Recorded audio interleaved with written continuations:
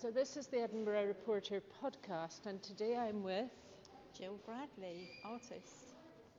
Jyll. We're standing in what used to be a nightclub, which is now the Fruit Market Warehouse, and you have transformed it. This is the first commissioned work, I think, for this space. Yes, is that correct? Is. Yeah, that's right, yes. When were you commissioned to do this? Well, it's had quite a long gestation. So I was first commissioned about 3 to 4 years ago when the fruit market had just got possession of this building. So you rightly said it used to be a nightclub, and of course before then it was a fruit warehouse. It's where all the fruit was stored for the markets, which are such a vibrant part of Edinburgh culture. And I remember coming in here for the very first time. When I came in here, there were 2 floors. So we were standing on the upper floor, and then of course what's happened with the transformation is that they've taken out the roof. Yeah, it's become this double height space. That's what I was just going to say. So it's a double height space that we're in. There are some windows onto Market Street, but not really much light because there is an intervening wall. Yes. So the light is coming from neon tubes. So they're not all neon, are they? No, that one looks neon because I'm looking at it through your lovely installation. Yeah. But the light is coming just simply from the corners, and a little light coming in over the top here. Yes. But so it must have been awfully difficult to imagine, though, what you were actually going to do. It was quite hard, but a lot of my work is looking at structures of growth. So I'm really interested in the structures that you build in order to grow something, be it a plant, literally, or also metaphysically, the idea of growing a person yourself. How do you grow? What structures do you need to grow? And I got very, very interested in Scottish growing structures, particularly in relation to fruit. Right. So you mean like a polytunnel?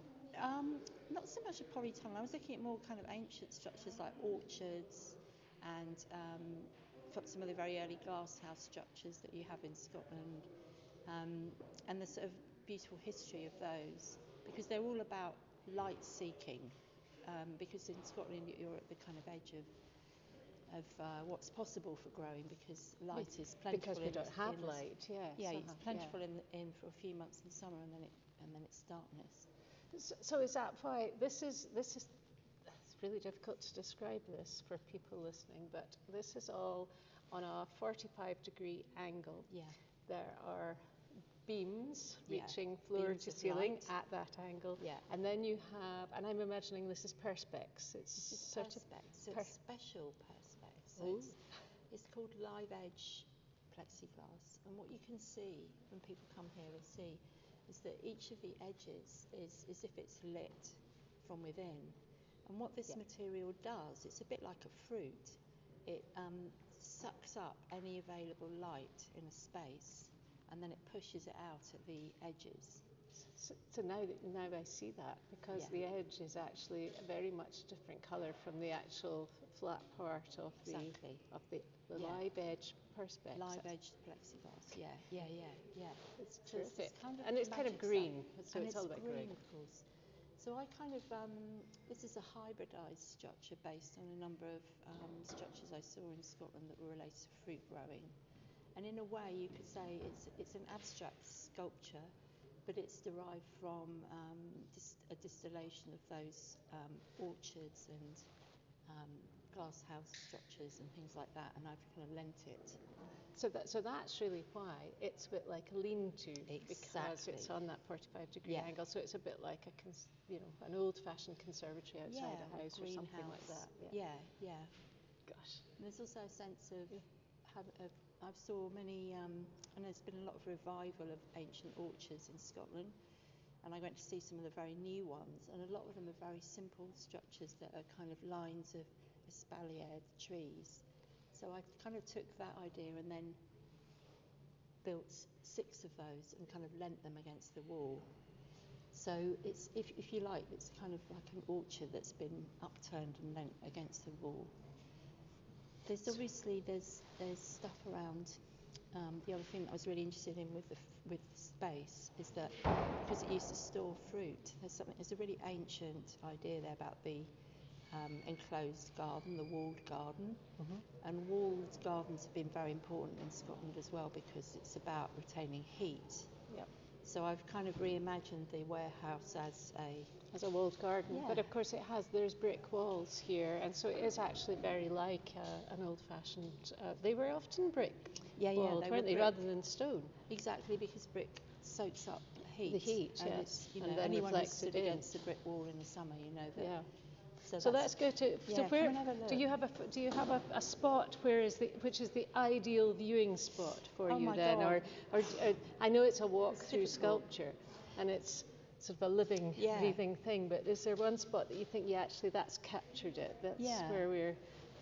I think over here is really good actually. Okay, so this is in the this is where the high point is above us. You get the height, but you also get this extraordinary thing of the repetition of growth through the sculpture, and then you get the conversation with the louvered windows above, and then the street outside. So you're kind of looking at the world through the sculpture. Through it, yeah. And then the other thing that I've done is I've introduced mirror, so you can see that the building is reflected in the sculpture. So it's like the sculpture's seeing the building. Where are the mirrors about? I can't see those. Well, that's the interesting thing about this. It's both a very big thing in a space, but it's also got that kind of immateriality to it. So you can see up here these mirrors. Can you see the walls reflected? Oh, I see there. And then yes. And then you see obviously the beams. So the pieces at the very top of this outside edge here. These are actually mirrored. They're mirrored. They're two-way mirrors. So you're kind of looking at the future and the past at the same time. You're looking through and you're seeing. I'm always intrigued where you guys, artists in general, get all of this from. I'm really very intrigued by this. I love the idea of you tramping around, Scottish orchards and walled gardens and things too, to get and then to bring it back and make it into this. I think for me it's a stretch of the imagination, but I know that you must have seen it in your head.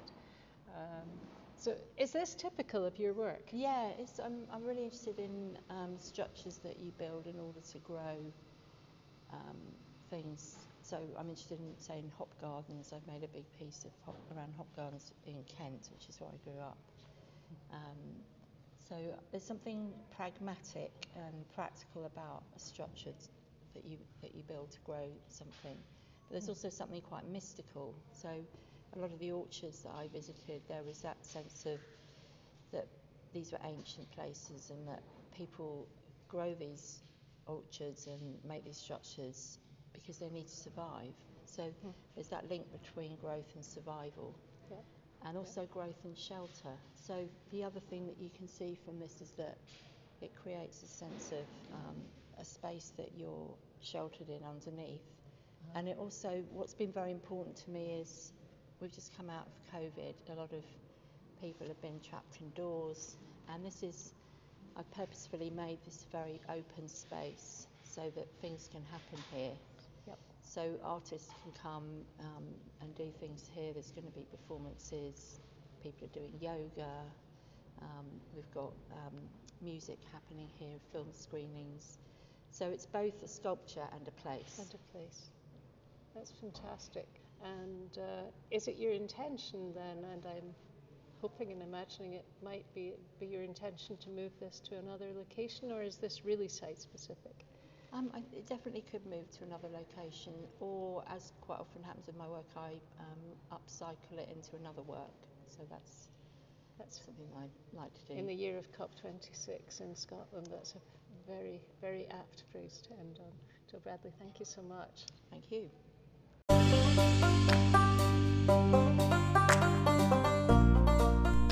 Thank you so much for listening to the Edinburgh Report. Listen out for more episodes coming soon, and make sure you don't miss any by hitting the subscribe button now. This is one of the platforms where we can help advertise your business to our listeners Would you like to know more about that? Then email editor@theedinburghreporter.co.uk. And remember, you can subscribe to have our monthly newspaper delivered to you direct. Sign up today on our website, www.theedinburghreporter.co.uk.